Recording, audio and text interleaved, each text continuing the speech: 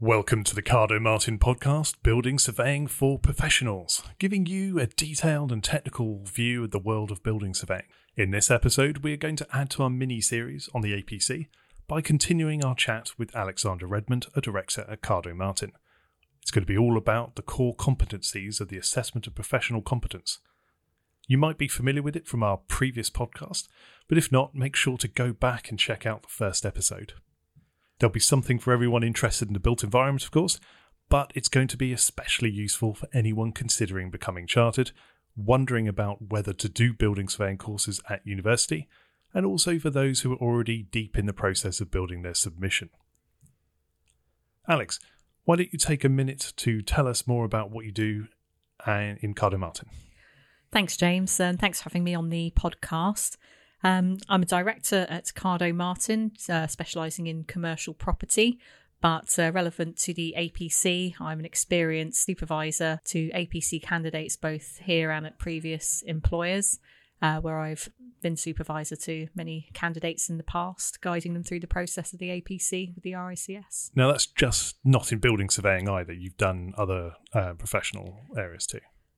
Yes, not many times. I've not acted as a formal supervisor, but I've definitely been mentoring people on the project management and planning pathways as well. So I've got experience with the other pathways as well. That's great. Thank you. Well, it's good to have you on board. So join us now for a journey through time and materials as we reveal even more secrets of the APC.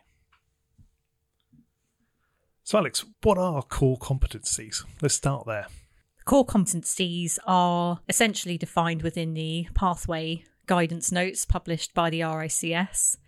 They vary from pathway to pathway, but specific to the building surveying, they are the competencies which relate to the day-to-day common sorts of work that we get involved in. So it will cover things like building pathology, contract administration, design and technology, all of the things that are the bread and butter of building surveying. And similarly on other pathways, it will be the sort of types of work that you will commonly carry out as part of your day-to-day role. That's useful, thank you. So how do I find out, I'm presuming here I'll put myself in the usual situation of working on my APC, how do I find out which ones are relevant to me? The ones which are relevant to your pathway will be set out in the published pathway guidance, which the RICS publish for all of the numerous pathways which qualify for a chartered status under the RICS. You can also look online. The RICS Assessment Resource Centre, known as ARC, has a lot of resources as well, which can help you understand a bit more about the core, the competencies and which ones relate to your pathway and also how to interpret them. What are the differences between the different levels then? Yes, each of the competencies you're expected to achieve levels 1, 2 or 3. Because these are the core competencies, a lot of them you will be expected to reach level 3. With the optionals, which are part of the core competencies, these are the ones that you get to pick, which are 2 of the full set of core competencies. Those ones you're expected to reach level 2 for. And the 3 levels that you have to achieve are Level 1, which demonstrates that you know about competency. So that's just based on knowledge, the legislation which applies, and just a general understanding of what the competency is. Level 2 moves on to a more thorough understanding by showing that you've done elements of work which relate to that competency. So perhaps for building pathology, you may have carried out a defects analysis survey. So you'll be explaining what you've done as part of that competency to prove that you've got experience within it.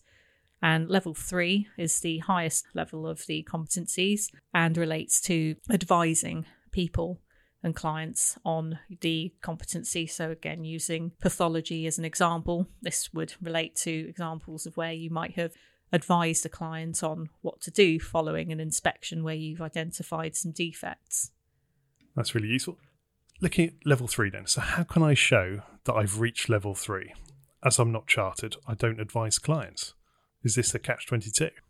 No, not necessarily. I think that's quite a common misunderstanding where you're not chartered. So particularly at big companies, you might not be the person who is talking to the client on a day-to-day basis or the person who's preparing and signing your final reports. But in many instances, you will find that you are advising clients in almost everything you do. So looking for examples where you've given some advice, and that might be as part of a larger report that you've submitted a section for. So perhaps you've looked at the interior of the property and the senior colleagues looked at the exterior of the property. Then you would have been advising in that instance on the condition of the property and perhaps remedial works which are required. But in other instances, advising can come in all manner of ways of communicating with the client in terms of options available to them in projects, for instance, where you might have advised the client their options relating to a variation in a contract for certain works that they might want to consider. That's also considered advising as part of the RICS APC. So it sounds reasonably complex. I've got to think about this. It's complicated, isn't it? Or is it an everyday job that I've just got to input properly? I think it comes down to how you interpret how you do your job. You might think that you're just doing a project, you're just inspecting a site, but you're not just inspecting a site. There might be an instance where prior to inspecting the site, you've done your desktop review and you've seen that the property is derelict or unoccupied, and you've advised the client at that stage that there may be a risk assessment required, or you might need some information about how to access that property, and that it's potentially dangerous because it's unoccupied. You don't know if there might be some issues with the condition of the interior of the property, maybe squatters, potentially infested with vermin. So you've advised the client on something like that, and you may not consider that advising, but that is considered to be advice. What should I be saying then? I don't really know where to start. Again, this is quite a common issue for when you're starting to look at the core competencies for the APC. It's difficult to know where you should start thinking about the competencies and how to organise the work that you have done into relevant examples. So in terms of where to start, the best place to start is with the work that you have been doing over the past couple of years whilst you've been carrying out your APC diary. So reviewing your job load, projects that you're working on at the moment, projects that you've completed in the past, and going through them in quite some detail just to understand exactly what you did during those projects, what challenges that you faced during those projects, and where you did give advice to the client. So breaking it down from the experience that you do have, and then really picking out the bits which are relevant to the 3 levels, which are knowing, doing, and advising. And you'll find that pretty much every job you've done will have some element of all of that. And the good part about keeping it relevant to your experience is you know it quite completely because it's yours. You've done it and you can talk about it with some confidence when you sit your APC assessment panel, because it's things that you've actually done. So you're not talking about it anecdotally. You're not talking about it from another perspective. It's all work that you've actually physically done and you can talk about in that manner. That's really useful. Thank you. So I haven't actually done that many jobs. Say, for instance, I'm relatively new to this. I've just finished uni. I'm in that period in between thinking about this. Does that matter? No, not at all. I mean, if you're working, then you're obviously busy every day. You're not going to work and twiddling your thumbs. The reason that a lot of people don't have many projects to talk about in their APC is because they might be working on really big projects that take up a lot of time. It's something that's quite common with the project management pathway, for sure, because they'll be working on huge projects, which are usually running for a really long time. So you might be heavily involved in 2 or 3 projects like that, where you are just doing elements of a much larger project. So it's not a problem. What you have to do is then look carefully about what it is that you're doing within those projects, and also break it down to the various stages of the project. So you might have a feasibility stage, you might have a specification stage, you might have a procurement stage, and then you'll have the construction phase. So you've got actually a lot of mini projects and mini elements which you can then talk about separately, even though they're part of the same project. So you've actually got quite a lot to talk about, even though you've only done several jobs.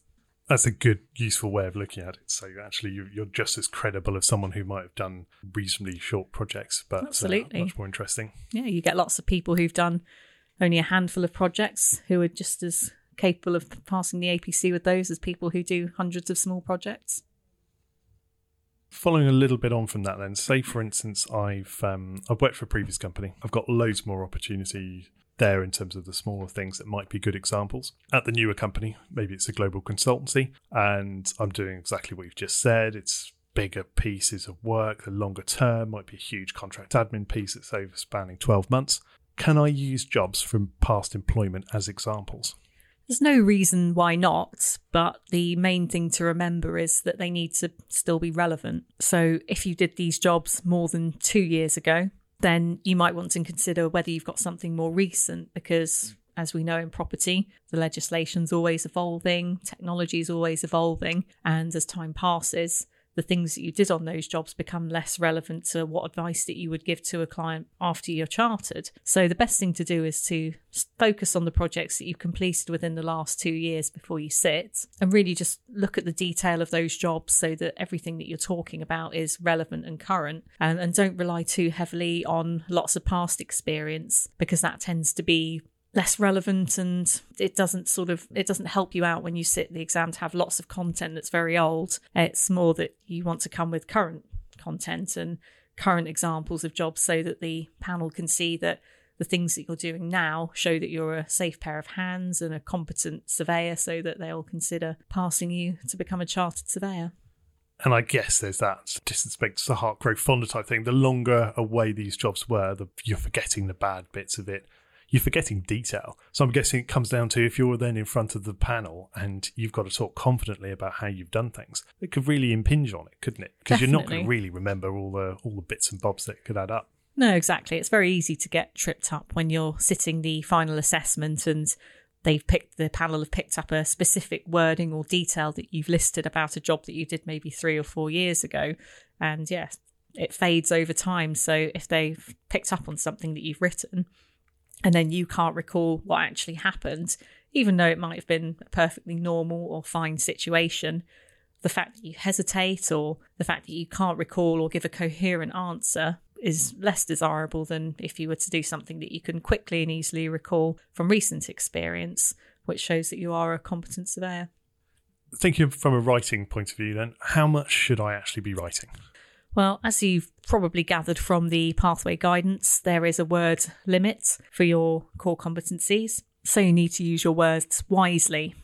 Now, as we picked on earlier, there are 3 different levels, and for the core competencies, the majority of them, you are looking to achieve level 3, and the panel will be assessing you on the quality of your more advanced answers. So the logical approach is to dedicate as much word count to these level 3 competency answers than to, say, your level 1s or 2s, which will not be showing you to the best standard. So I'd recommend keeping it short and sweet on the level 1 competencies. You just need to show a basic grounding and knowledge of the competency and sort of legislation that applies to it and any sort of other background information, but keeping it very brief. For level 2, add a bit more detail because you're explaining your approach and how you do your job, but obviously don't dedicate as many words to the level 3 answer where you'll have to demonstrate how you advised a client. So it's up to you how you split it at the end of the day, but I definitely recommend having your level 3 answer with the majority of your word count. That's great, thank you. Any final tips then? Anything that kind of stands out that can help listeners really succeed here?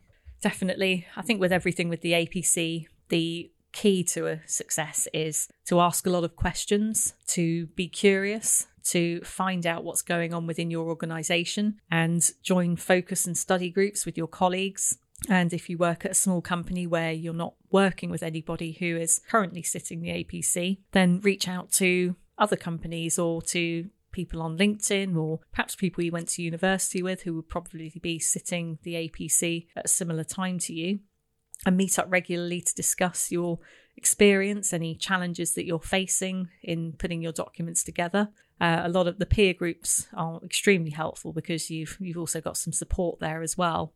Also looking at the RICS and the online resources that are provided. The RICS has got some fantastic resources. If you go onto ARC, there's lots of video tutorials, lots of documents you can download, which will explain the process, the setting out the documents, and give you good, clear guidance in terms of what the assessors will be looking for on the day and how they will interpret the responses that you put into your documents, and also reaching out to your experienced colleagues in your company and making sure that you tap them up for any knowledge. But do bear in mind that if you're dealing with older colleagues who aren't quite up on their CPD, that their knowledge may not be as good or as relevant and current as yours. So don't be afraid to correct any colleagues who you think might be wrong, because learning is a continual thing. And one of the main reasons that I like doing the APC is because I think it helps me keep current, because I'm staying in touch with what everybody's learning at the beginning of their careers, and it's hugely important to share that knowledge. Modus magazine's really well constructed, isn't it? And it's good quality, well made. Is it useful? Definitely. I mean, Modus, for anyone who doesn't know, is an RICS industry publication for members and associate members. It's essentially a magazine which gives a lot of useful, current and relevant articles and topics relating to construction and property industry. And the articles in there have a lot of very interesting insights. So it's not just about what you know, it's also about how considered you are in terms of your environment and the pathway that you're following. So if you're doing building surveying, you'll obviously want to keep current on what's happening in the industry, what big developments and technology improvements are happening, and what the future of building surveying is. And all of that can be found in Modus every month. You've been tuned into Cardo Martin's Building Surveying for Professionals podcast. Thanks for listening, and thank you very much to Alexandra Redmond for joining us today. Thank you very much. And for sharing her knowledge about core competencies of the APC.